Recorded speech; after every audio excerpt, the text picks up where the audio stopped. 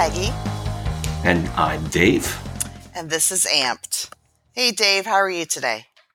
Good. I think I almost just forgot my own name there. Do you know what? I actually froze too, and I was like, oh, how am I supposed to start this? I was really struggling there for a second. That's good foreshadowing. I know, right? I think it's because we're recording in the morning, and we usually record at night, so it's thrown me off my game a little bit. I think I'm just an idiot. I don't learn my name until the evening, apparently.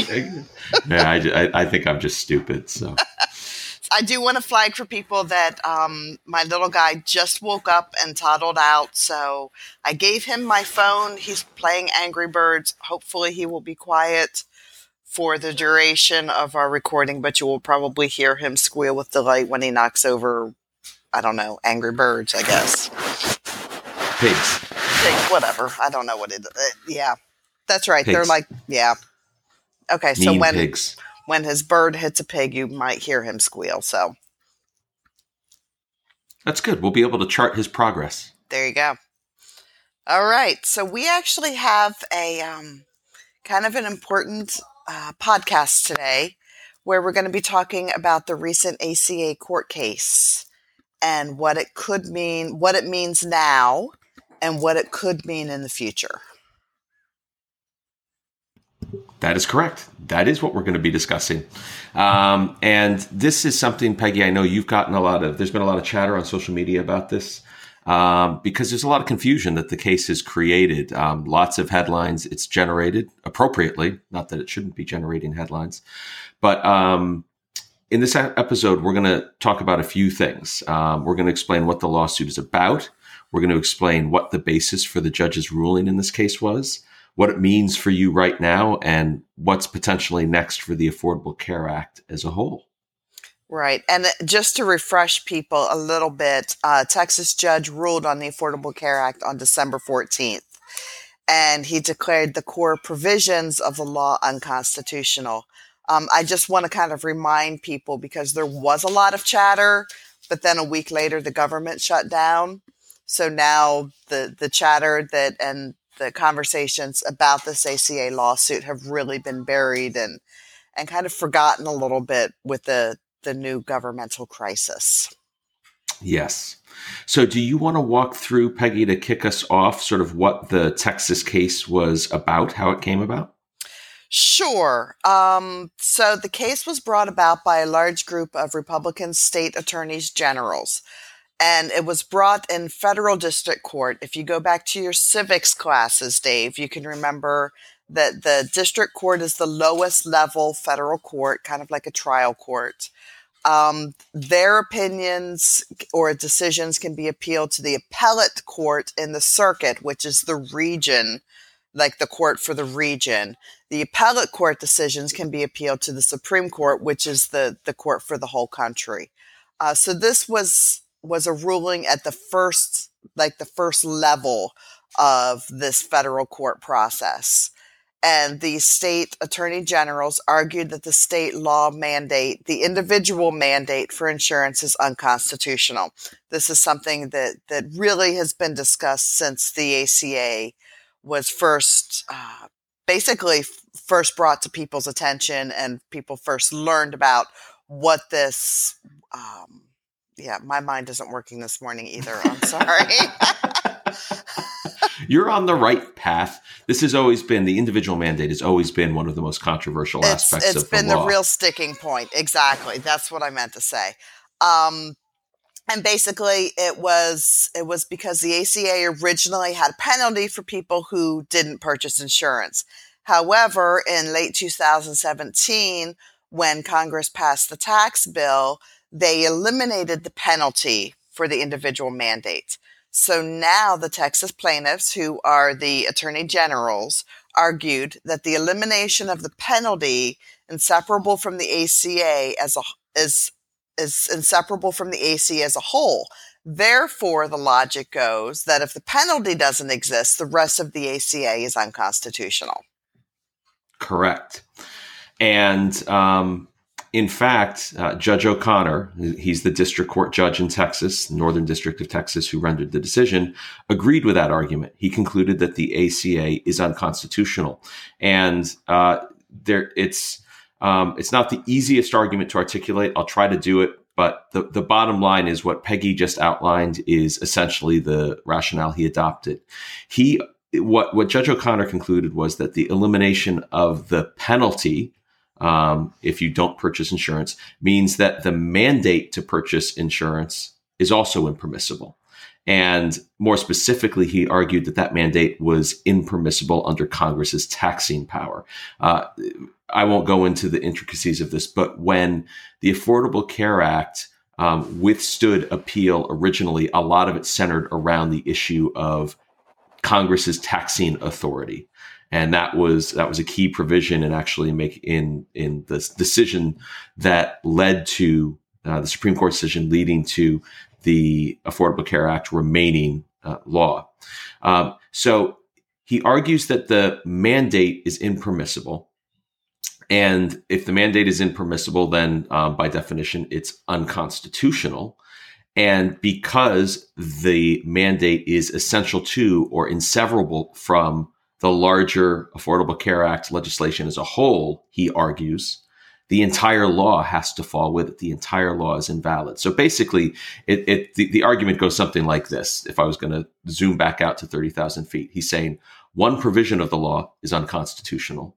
That provision is so connected to, so important to the law as a whole that you can't separate it from the law as a whole. And therefore, if that provision falls, so too does the entire statute. So he declared the Affordable Care Act unconstitutional. Thank you for that explanation, because it is very, very confusing. I think the takeaway for people right now and what people need to realize is that at this moment in time, this decision has no impact on the ACA at this particular moment. Judge O'Connor's ruling has left the ACA is going to be going to appeals. There are numerous Democratic attorney generals now who are appealing this to the Fifth Circuit, which is the next level of federal courts. The Fifth Circuit decision will probably be appealed to the Supreme Court, which will probably fast track the ruling.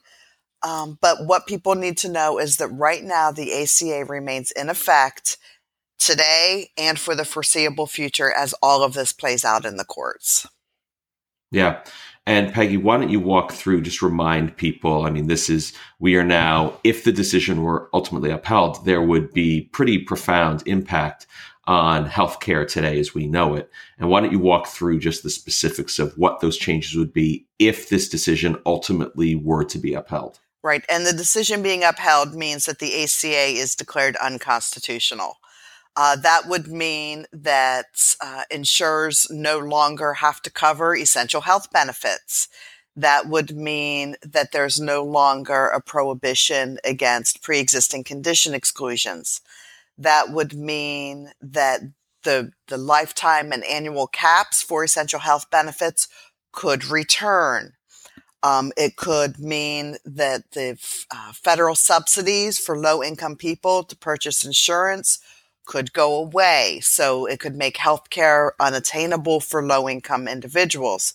It could mean that the Medicaid expansion for certain low-income people could be eliminated, and the provision allowing dependents to stay on their parents' insurance until 26, which has been widely kind of accepted and deemed a good thing from all parties involved, could go away. Yeah. So it really turns the state of things today that I think most people have adjusted to and accept. And a lot of these are very popular. You know, it's Peggy, you and I always used to talk during the repeal and replace debate that one of the strange or sort of contradictory elements of the Affordable Care Act was that if you polled people about Obamacare or the Affordable Care Act as a whole, then you would get fairly polarized and often very negative responses. But when you started breaking up the individual elements of it and polling on, is this provision popular? Is covering essential health benefits popular? Is prohibiting pre-existing conditions something that you support? You found that the individual provisions that make up the law were all quite popular. And so this, the effect of this, if it does get, if the district court judge's decision does get upheld, would create real problems politically, I think, right now for Republicans who are trying to make sure, in particular, that pre-existing conditions remain protected, and that you can't prohibit them, and this is really now a political hot potato, and it's created kind of an awkward situation for Republicans at this point in time, because I don't think this is an issue that they really want to be revisiting in this way. I think they'd much prefer to try to tackle this in regulatory and legislative ways rather than a wholesale potential elimination of the law. With that being said, Peggy, in terms of what's next, as you mentioned, the case is being appealed to the Fifth Circuit. Fifth Circuit's likely to hear the case sometime this year based on government data. It appears that in the Fifth Circuit, once a case is heard, it then usually takes them about 10 months to actually decide the appeal, to issue an opinion. However, it is possible that a higher profile case like this could get fast-tracked in the Fifth Circuit. We said it's likely that no matter what, this decision would get appealed to the Supreme Court. And there's a little more nuance to that I just want to flesh out here. If the Fifth Circuit upholds the decision, there is no question it will be appealed to the Supreme Court. So if the Fifth Circuit says, we agree with Judge O'Connor, the Affordable Care Act is unconstitutional, it will go to the Supreme Court. That is not a question. If the Fifth Circuit overturns Judge O'Connor's decision and says, we don't agree with it, and the Affordable Care Act is not unconstitutional, I think things are much less clear. No doubt it will be appealed, but where the nuance comes in here, Peggy, is a lot of legal experts believe that if the Affordable Care Act is upheld by the Fifth Circuit, that the Supreme Court might very well decline to hear the appeal on the case, and they just might let everything stand as is. On the other hand, if the Supreme Court does take it, we're probably looking at sometime in 2020 or even a little bit later than that before they hear this case, which means that this would be sitting out there before the Supreme Court right in the middle of an election year. So the one thing I think we can say with a great deal of confidence, Peggy, that if this does go to the Supreme Court in 2020, healthcare will dominate the election cycle for president. Right. I think it's safe to say, regardless, Dave, that this discussion is by no means over, and the ACA saga and debate is going to be with us for quite a while. No question. I will say also that, well, let's go into the summary, and I'll pick it up in the summary. Okay. I think the main takeaway, and what I've been telling people through the emails that we received in the middle of December, where people were really scared by this news, is that nothing changes today or in the foreseeable future. Everything is going to be flushed out through the judicial system at this time. The judge's decision from Texas, Judge O'Connor's decision, is being appealed. Most legal experts believe that it will be overturned eventually. And this is what I want to jump in on, Peggy, because I was looking at what was being said in the immediate wake of the decision, and then further out. I'm kind of glad we waited to do this podcast, because it lets a lot of kind of the hot take reactions subside, and you can sort of see how it plays out over time a little bit as people really get their head around the decision. What's striking about the criticism of this decision is that it's actually bipartisan. When you look at legal experts on both the left and the right, they're highly critical of the decision. In particular, they just, one of the most damning criticisms I've seen is that this is effectively judicial activism, which is an argument that is frequently levied against Democratic judges. You see it much less, that term used for Republican judges. And one of the simplest ways to just highlight one of the concerns that legal scholars on both sides are flagging is they're saying, look, he's saying that if you knock out the mandate, then the whole law has to go. And they said, but Congress clearly indicated by not repealing the whole law when they repealed the mandate as part of the tax bill, that they were okay with the rest of the law standing. And so you can't assume that congressional intent, that Congress intended to repeal the whole thing if in fact they didn't. So, there are lots of arguments out there on the legal side saying this is just not sound legal reasoning. And it is the expectation of most experts that the Fifth Circuit will overturn this appeal. And if not the Fifth Circuit, most likely the Supreme Court. They just don't believe the judicial reasoning behind it is sound. Good to know, Dave. And we don't know if it goes to the Supreme Court, if it will be heard. And if it is heard, it's not likely to be heard until 2020 or later. Correct. So everyone, stay cool.